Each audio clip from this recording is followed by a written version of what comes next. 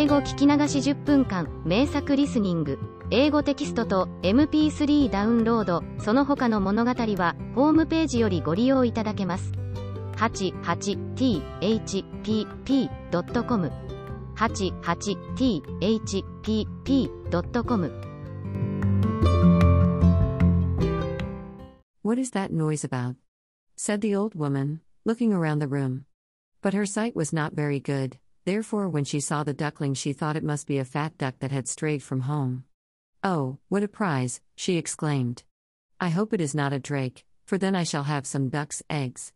I must wait and see." So the duckling was allowed to remain on trial for 3 weeks, but there were no eggs. Now the cat was the master of the house, and the hen was the mistress, and they always said, "We in the world," for they believed themselves to be half the world, and by far the better half, too. The duckling thought that others might hold a different opinion on the subject, but the hen would not listen to such doubts. "Can you lay eggs?" she asked. "No." "Then have the goodness to cease talking. Can you raise your back, or purr, or throw out sparks?" said the cat. "No." "Then you have no right to express an opinion when sensible people are speaking." So the duckling sat in a corner, feeling very low-spirited, but when the sunshine and the fresh air came into the room through the open door, he began to feel such a great longing for a swim that he could not help speaking of it. "What an absurd idea," said the hen.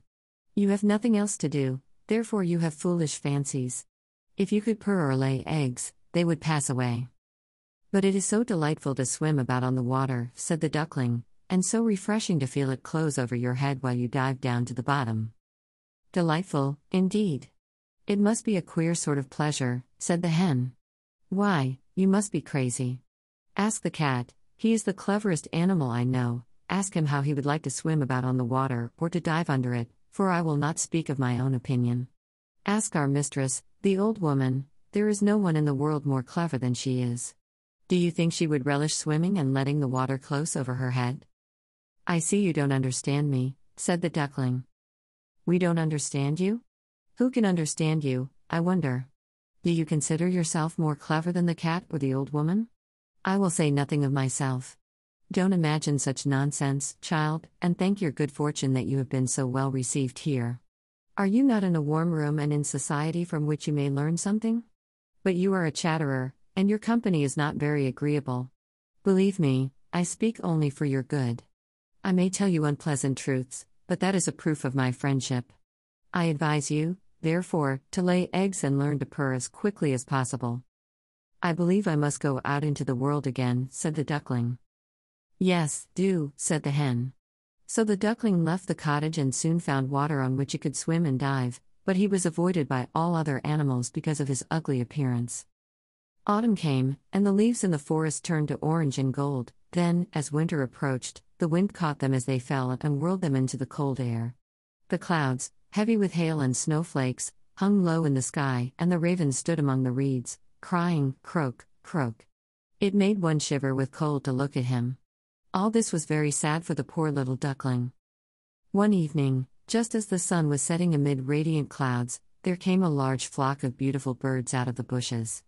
The duckling had never seen any like them before. They were swans, and they curved their graceful necks, while their soft plumage shone with dazzling whiteness.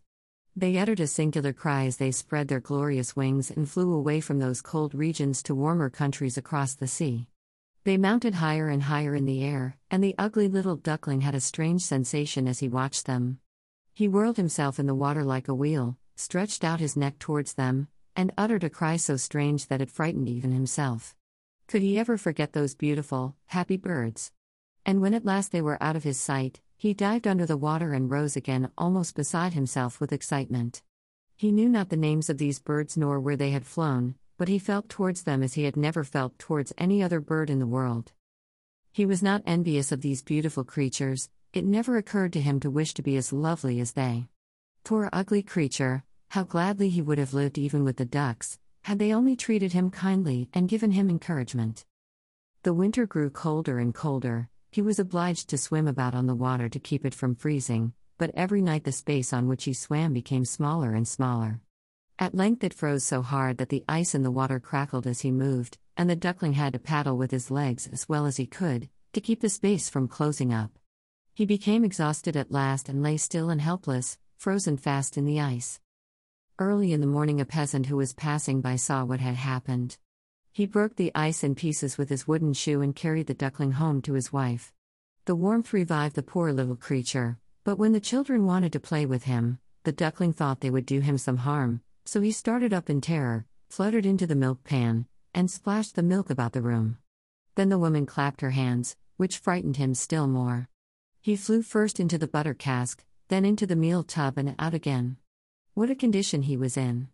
The woman screamed and struck at him with the tongs. The children laughed and screamed and tumbled over each other in their efforts to catch him, but luckily he escaped.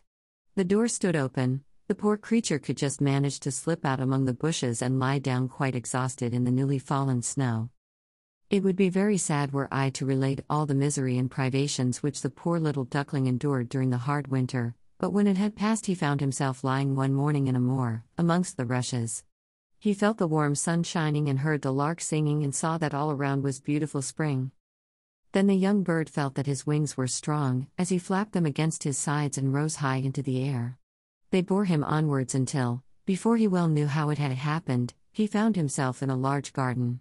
The apple trees were in full blossom, and the fragrant elders bent their long green branches down to the stream, which wound round a smooth lawn. Everything looked beautiful in the freshness of early spring. From a thicket close by came 3 beautiful white swans, rustling their feathers and swimming lightly over the smooth water. The duckling saw these lovely birds and felt more strangely unhappy than ever. "I will fly to these royal birds," he exclaimed, "and they will kill me because, ugly as I am, I dare to approach them. But it does not matter, better be killed by them than pecked by the ducks, beaten by the hens, pushed about by the maiden who feeds the poultry, or starved with hunger in the winter." 49. Then he flew to the water and swam towards the beautiful swans. The moment they espied the stranger, they rushed to meet him with outstretched wings. "Kill me," said the poor bird, and he bent his head down to the surface of the water and awaited death. But what did he see in the clear stream below? His own image, no longer a dark gray bird, ugly and disagreeable to look at, but a graceful and beautiful swan. To be born in a duck's nest in a farmyard is of no consequence to a bird if it is hatched from a swan's egg. He now felt glad at having suffered sorrow and trouble, because it enabled him to enjoy so much better all the pleasure and happiness around him, for the great swans swam round the newcomer and stroked his neck with their beaks, as a welcome. Into the garden presently came some little children and threw bread and cake into the water.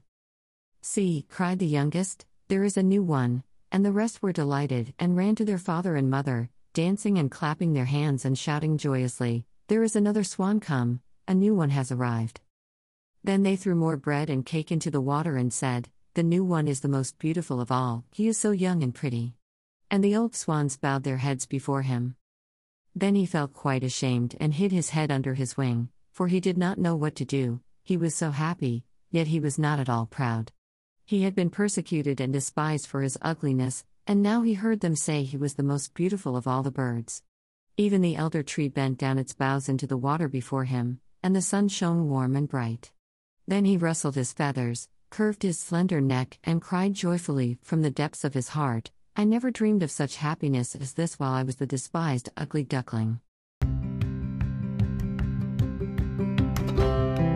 英語聞き流し10分間、名作リスニング。英語テキストと MP3 ダウンロード、その他の物語は、ホームページよりご利用いただけます。